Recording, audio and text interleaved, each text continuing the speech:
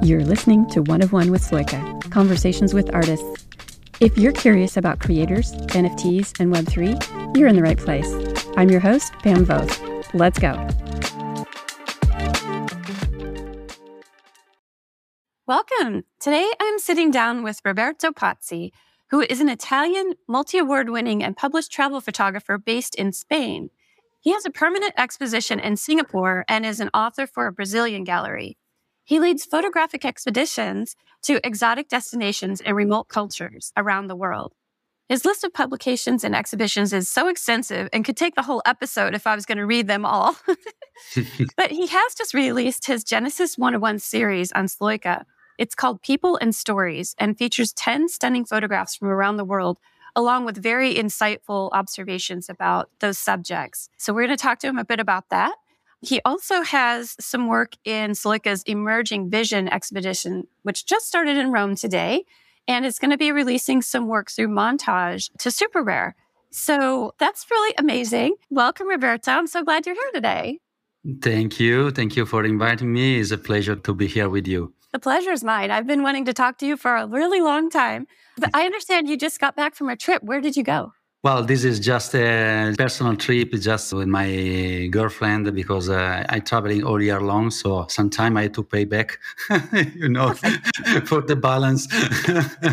But now I'm preparing another travel that is in Mongolia. I will be in Mongolia in 10 days. I will visit the Kazakh hunters with eagles on the mountain close to China border. And in 1 month, after this travel, I will be in Papua New Guinea for the Monte Hagen Festival. That is a very important event when many tribes gather together and to celebrate their culture. Right? So very excited about the next steps. That's amazing. So did you have your camera with you on your girlfriend trip? I try to manage this. It's complicated. That's how it is with us photographers. I know when I travel with my husband, there's the travel we do together. And then it's like, if I have my camera, he's like, you just go. Because it's exactly. You just kind of get on your own little path. And do your happy that you can understand me. Oh, for sure. Absolutely. So I want to get back to photography, like the work photography, the art photography that you're doing. Tell me how it all started for you. How did you get into doing this cultural photography that you do now? But it's something strange because I started to follow this passion for photography only 10 years ago. I never took a picture before. I was already traveling. I'm traveling since I was very, very young as a backpacker. So I saw many places that I couldn't record and document with my camera. In 2013, I had a very good camera, and was already 5-6 months that I started to become curious about photography as a way to document what I was visiting and see with my eyes. And so I went to Indonesia. I visited different islands in Indonesia, and my strongest experience was to visit tiny tribes. I took some picture of them. And my very first picture in my career, let's say. And once back home, I start to share on the usual photography portal that we are around. First of all, 500 pics, my favorite one. And I was lucky because many newspapers noticed my picture and asked me some interview or made some articles. Among them, the Daily Mail and others, the Times, Telegraph. And that gave me a big push on this way. So I felt the need to go further, deep inside this world. And then step by step, here we are. So I merged at that point my old passion for travels with the new passion for photography. That's excellent. That must have been such a thrill to have that work be just noticed by all of these media outlets worldwide. Yeah, absolutely. And they were mostly UK media, so very important media, and that gave me a very high visibility, even if for a short period, but I took advantage of this. At that point, I was already thinking about my life. The values, human values in life. All my travels taught me that the very important things are very different from the usual things that we have in our society all the day around us. And so once photography entered in my life, I decided to make travel and photography my whole life. And I decided to change completely my previous life. I left my work, I quit my job. I changed, I look at myself also from Italy to Spain. And I started to try to survive with these passions, travel and photography. I opened my first gallery here in Palma, and was the first experience that confirmed me that I could make something more with my photography. I had many people interested in my works, and after that, I started to open my expedition to other photographers. And here we are today, leading photo tours in the remotest culture in the world. That's amazing. So when you're photographing these cultures, these very remote places, why do you feel like this is important to document these things that you see in these cultures that you visit? It's a need I feel, and I think it is related to the process of globalization and the risk of fading away of these cultures and tribes. Not necessarily I'm talking about just the people, I mean also traditions. I mean, there are many parts of the same culture that are at risk. The food also, there are many pollution that could be from the environmental pollution, the environment up to the dressing. So everything is moving, and not always in the good direction. I mean, of course, as we did in the First War, also these people need and deserve a better condition to move forward. But this growth for them is too fast with respect to the one that we had in our history. I mean, what I mean is, for example, we passed from the communication on paper and mobile in maybe 70 years. Nothing about that is happening to them because they passed from the smoke really to the mobile in few years. And this has changed everything. The new generation in this culture look at us like in a wrong way, like point of arrival for them. And they forgot that many aspects of their culture are the right point, according to me. The relationship with the environment, relationship with the generation. There are many things that we can say from them. And I try with photography to collect this thing, to write these things on pixel, and today finally on blockchain. Mm-hmm.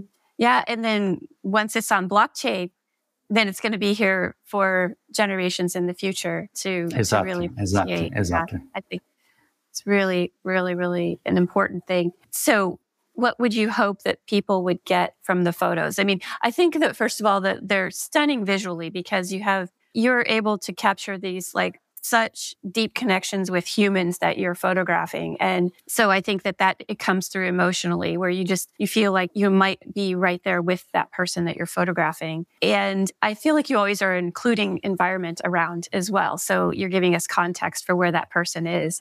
So as far as your viewers of the photography, what would you hope that they would get from these photos? I try with my photos to tell the story of the culture or the people that I meet. So I used to spend a lot of time with the people that I meet because I need to understand before take a picture what I had to include in my picture concerning some characteristic of their culture or some specific story of their lives. So what I do normally once I have all this data, I try to summarize in as few pictures as I can all this culture. And what I would like the observer see my picture is exactly what I want to stop and to save from this moment and this specific culture.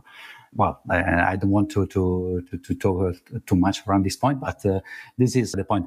I started, as probably many photographers are used to do, with the close portrait, because according to me, the people, their faces, their emotion were like books, and every wrinkles are like a line of the story of their life, so of this book. Then, growing in terms of photographic skills, I felt the need to say something more about the environment.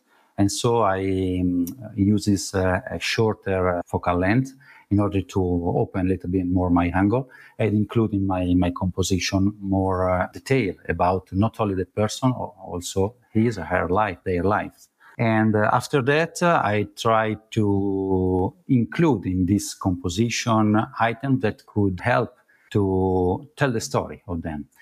One of my most spread collection is Discovery.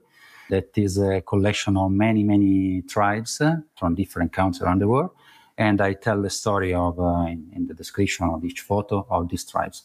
And the picture is exactly the collection of this point. This is what I love to do more and what I try to do, to bring the observer. Yeah, you really put us right in the place with you.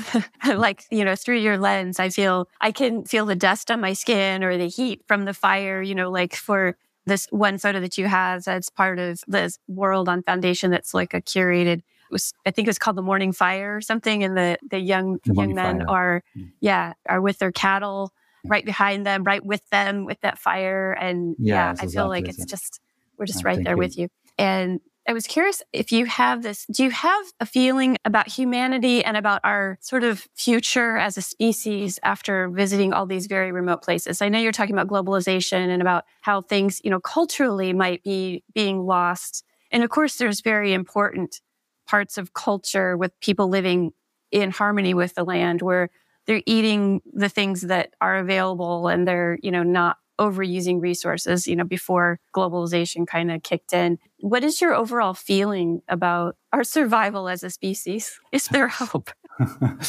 Well, I'm not so optimistic, to be honest. It's not because I'm a very optimistic person. I always have a smile on. And even because I do what I really love in my life, so I couldn't be different of that. But traveling around the world, I notice year by year situation that let me think about that. One example, and under the eyes of everyone, is the classical issue of pollution. I can find plastic everywhere, and so deep inside culture, so deep inside environment, so deep. And it looks like we are not able to stop, neither to slow down this kind of what is going on. And what I like to, when I have this kind of speech, or what I like to share, is that I really think that we have a lot to learn about this culture, because they can live, not only survive, they can really live with a very good quality of life and in a sustainable way. Please fix my English if you feel it's too far from the proper line. I got you. Thank you. Because they are carry on their life with many tools and other things and that are so compliant with the environmental condition. Also, the food that they need, what they do is not so far away from the right balance with the nature. So different respect our culture. So, it's not possible to step back from the growth. It's not fair, according to me. It's not right to do it. But I think that we have enough resources, starting thinking about our knowledge and brains, to carry on with technology in the proper way, taking more care and attention about environmental condition or health or the quality of life of the people, in our first world. Well, another example that I love to do is how it's easy to find very young guys sitting aside to elderly people and talking like friends in this culture. What the term elder, is more used as a name, substantive, not an adjective. It is something that is honorable and not just the older person of the family. In our society, luckily, it's not the case of everyone, but the elder are almost a problem, not a resource. For them, in this culture, the elder is a point or ferment. The keeper of the culture is. So I think that we have a lot that we can learn about these people. That because I think that we can have a hope because we're still an example to follow and to try to make the best we can in our society. Yeah, that gives me hope. I'm glad that that you see that there might be something good out there with learning from the elders and the people who hold the wisdom and hold the experience from the past days and past years. Along with this forward-thinking technology and people trying to come up with new ideas to make it work. Like you said, it's hard to go back. It's nearly impossible to go back from where we find ourselves now with the advancement of technology. But let's try to do it in a sustainable way. I had just a logistics question for you, because I've seen this behind the scenes video of you getting up early and going in a boat to go visit these young men with their cattle and all of this. You share some behind the scene footage when you do these very remote photo shoots. How do you personally sustain yourself? How do you maintain getting clean water and enough food and all of that? Are you eating what the local people are eating when you're there? Or tell us what it's like, to sustain yourself as your own human being when you're in such a different culture and different environment. Yeah, of course, there are different conditions that I faced. The most challenging condition I think I had in West Papua. It was 2013, the first travel in my life. And I was visiting the Dani tribe. I decided once there to visit the Palian Valley, where the Dani are settled, without any guide. It was a choice, but I made this choice because I would like to avoid to be cut off in the communication with the local people and a possible guide.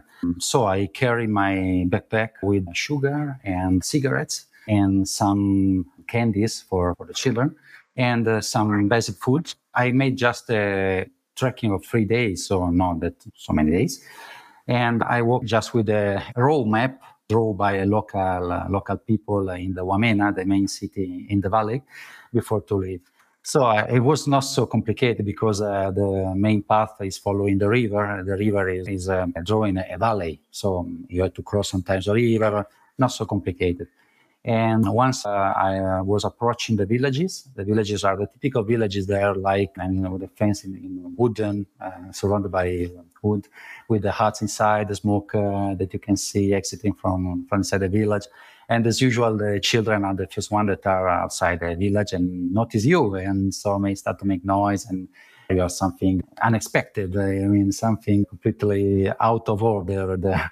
So they start to first curious, then scared, then fun as usual, until the elderly chief, of course, after all this noise, is coming outside the village with a hand behind his back, walking, reaching me and start to shake my hand for a long time, staring me for minutes without any words. And this is a way to read your soul. Once you are accepted the village, 99% of the time it happens this way, because they know that we are carrying something for them. I trade sugar and cigarettes for basic foods. I traded at this time that were vegetable, and sweet potatoes. Their diet is mainly based on this food. And the fire that I used to boil the water to drink. I have a little reserve for me, but of course I cannot carry with me 3 days of water, even because my photographic gear is 12 kilos already. So then I have something. Yes. Then Water lens. Exactly. Lens all lenses. Lenses for sure. What is water? That's not so meaningful. And then I trade this good also for hut where sleep.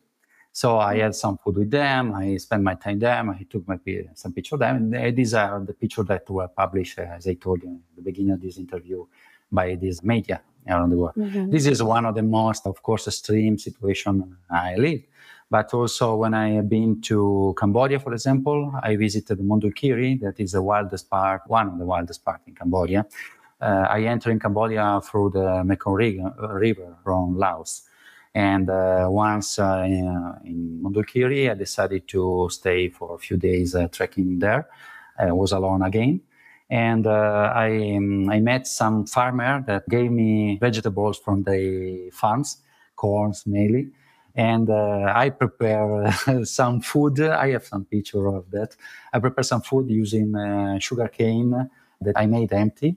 And to fill like few water, some rice that I had with me, and some vegetable that I collected. I put this cane on the fire, and then I had my food. This is the most healthy way, I think, to have something to eat. That is also following my diet. Yeah. Yeah, exactly. I find that when I travel, I kind of just like throw my own diet out the window and just like try to eat what's local, or, even if it's maybe something that's not on my normal daily, I'd be like, okay, I'll try this. But for me, it was more of a matter of like, I don't want to offend people who are going to trouble to feed me because I'm the traveler there. But it sounds like, they weren't expecting you at all. I love this vision of the children coming out to meet you and then making so much of a ruckus that now here comes the chief. It's like, Exactly. what is happening out here? It's fantastic. And this kind of countries, these cultures, the most complicated thing is to skip the food that they offer to you.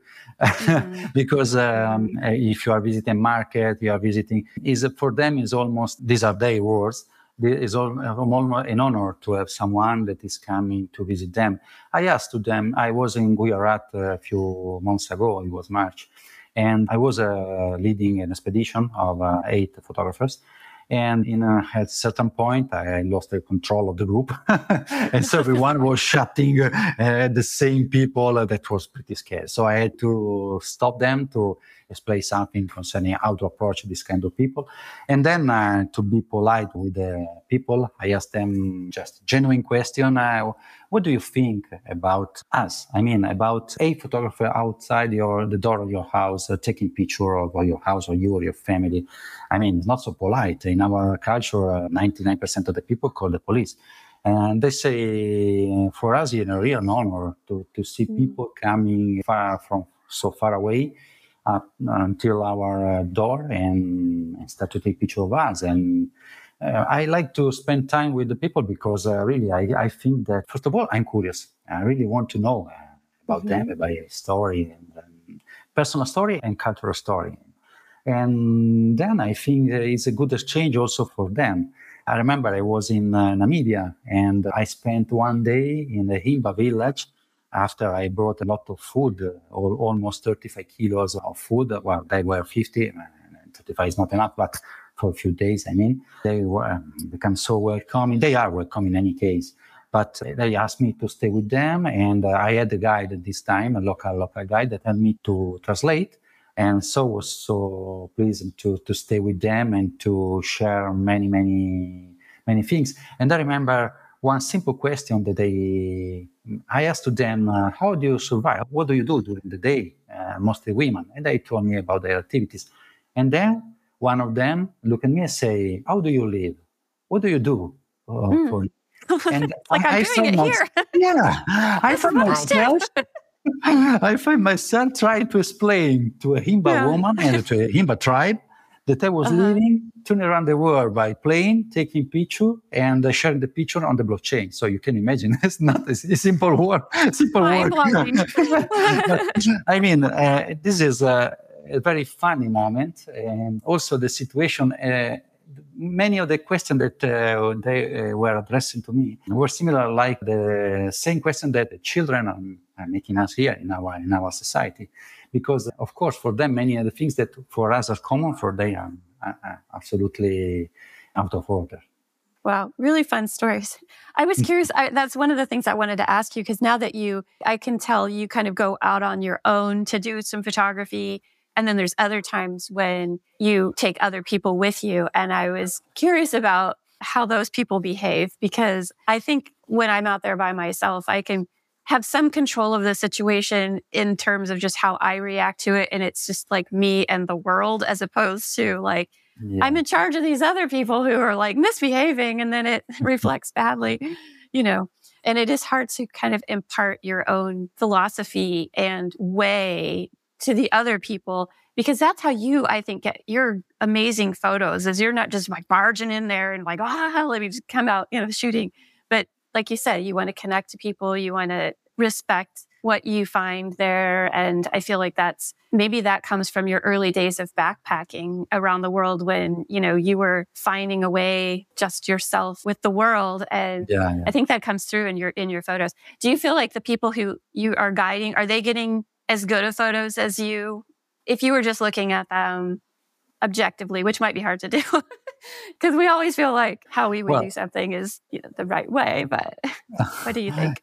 No, 90% of the people I'm traveling are very expert travelers and photographers, and passionate mostly. So they are taking amazing picture, everyone with their own style and looking for to complete a part of their own project.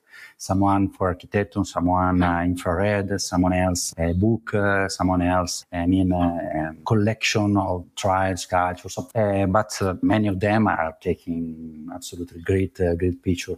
And concerning the behavior of people in this culture, I think that there are at least a couple of aspects to take into account. First one is the knowledge of the rule that the culture has, the difference with respect of us. One example, just to make clearer, is to sit at the table, for example, when you are to sit on the ground, when you have your food, without to put your feet in forward because the feet are not respect for the table. I mean, just a simple example, but is meaningful. And another aspect instead is these are rules. I mean that someone could not know before. So my role is to share with them some basic rule to avoid that these things could happen. There are other things that are more humans, and we all are passionate about photos. We want to complete our reportage, or we want that picture. And so we are like children start playing, and we forget we are interacting with other people. And me first. So sometimes I had to call myself and other people to a more quiet and polite attitude.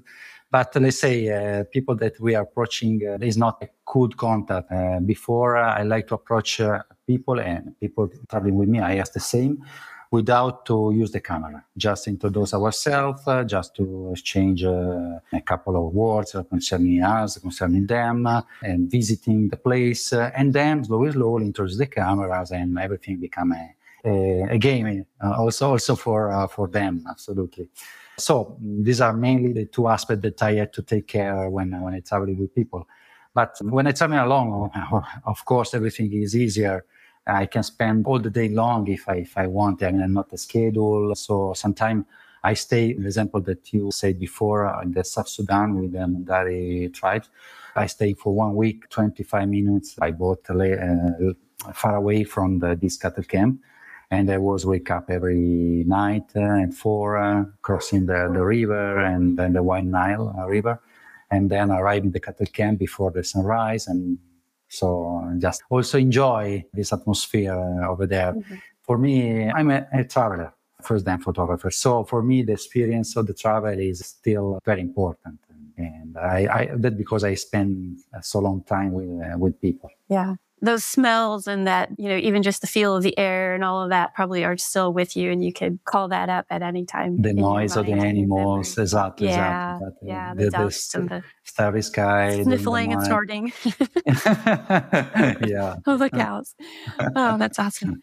Well, I wanted to follow up with a question before we wrap up, but I think you've kind of answered it so much. But that was kind of why did you get started with NFTs, with your photography? But I feel like you've probably given it a lot of thought, and this preserving these cultures and preserving these images on the blockchain is probably part of that answer. But can you tell us how you really started off getting into NFTs? Yeah, it was almost by chance because I was right in the middle of my change of life. And so my first focus for my first time was to survive, literally. So to find an incoming that allowed me to survive. And mostly, as I told you before, I started 2013 taking picture. I changed my life in 15, 16. I relocated in Spain, and I started to open this gallery that had also a winery corner inside for the host of the gallery. And I was learning during those years about my photography, about art, about communication in this new world for me. And so NFTs, blockchain was something too far at that point, respect to my physical needs in life. In 2018, I sold my gallery because I felt the need to travel like I did before. And the gallery was absorbing so much time, and it was impossible to remain free during during month for moving, for going on to follow my passion of travels. And I started 2018 to open my activities for bring people around the world with me, with photographers mostly. And then pandemia hit me hard, like everyone else, of course. At that point, I love to say that 2021, the year 2021, the 2 years when the pandemic hit very strong, the COVID hit very strong, were for me a good chance to stop, to reflect, to take a breath, to analyze my situation. So, of course, I couldn't travel anymore. I started to take part of awards, competitions around the world, first time in my life. And I was pretty lucky because in that year I won so many competitions and so many prizes that gave me more visibility. After that, I have been contacted by many people that suggest to me to approach the blockchain. I neither knew what was a blockchain, what was an NFTs, and so after the third time I listen this acronym NFT, I say, okay, let me Google it. So I started on May 2021 with OpenSea. I started my collection of 100 portraits on, of course, Ethereum blockchain. And I was lucky because it had been sold out in a few months. So I sold all the pieces of my 100 collection. And I started with Discovery collection on Foundation and another collection of 100 pieces. And today I sold almost 40 pieces of this collection. Then I decided to make one step forward in my life in sense of this part of traveling, organization of traveling. And so I joined a company here in Spain that is doing these activities since 2010, more or less, 2011. And one of the first class, Nomad Photo Expedition is the name, one of the first class companies that compete with National Geographic and other very, very high level agencies. And so I need time to organize myself again and to merge the two realities, my reality with the new one I was approaching. And at that point, I had to stop my activity with NFTs again. And just a few months ago, when everything was worked out, I started again this kind of, let's say, passion, because at the end is a passion. The way the community, the model of approach that galleries has, I really like this word. That because I say it's not fair, it's not neither right to step back from technology. I love technology. I'm a software engineer. Then I was making completely different life before to embrace photography and travels. So I know what innovation and technology are. And I know that they could be very useful. But I think that once again, we need to make it in a proper way. It's not, as usual, not the fault of the instrument that we are using, but the way we are using the instrument make a difference. Mm-hmm. That's great. I love hearing how you came about to finding NFTs, and I think it's a perfect matchup. Actually, that sounds amazing. Thank you. Yeah. So I know you talked about there's some upcoming trips for you. So we're going to be looking and seeing how soon do you turn around photos from trips like that? Is it like weeks, or are you like me and take several months to get an edited set together from like the trip that you're going to be taking to Mongolia and the others?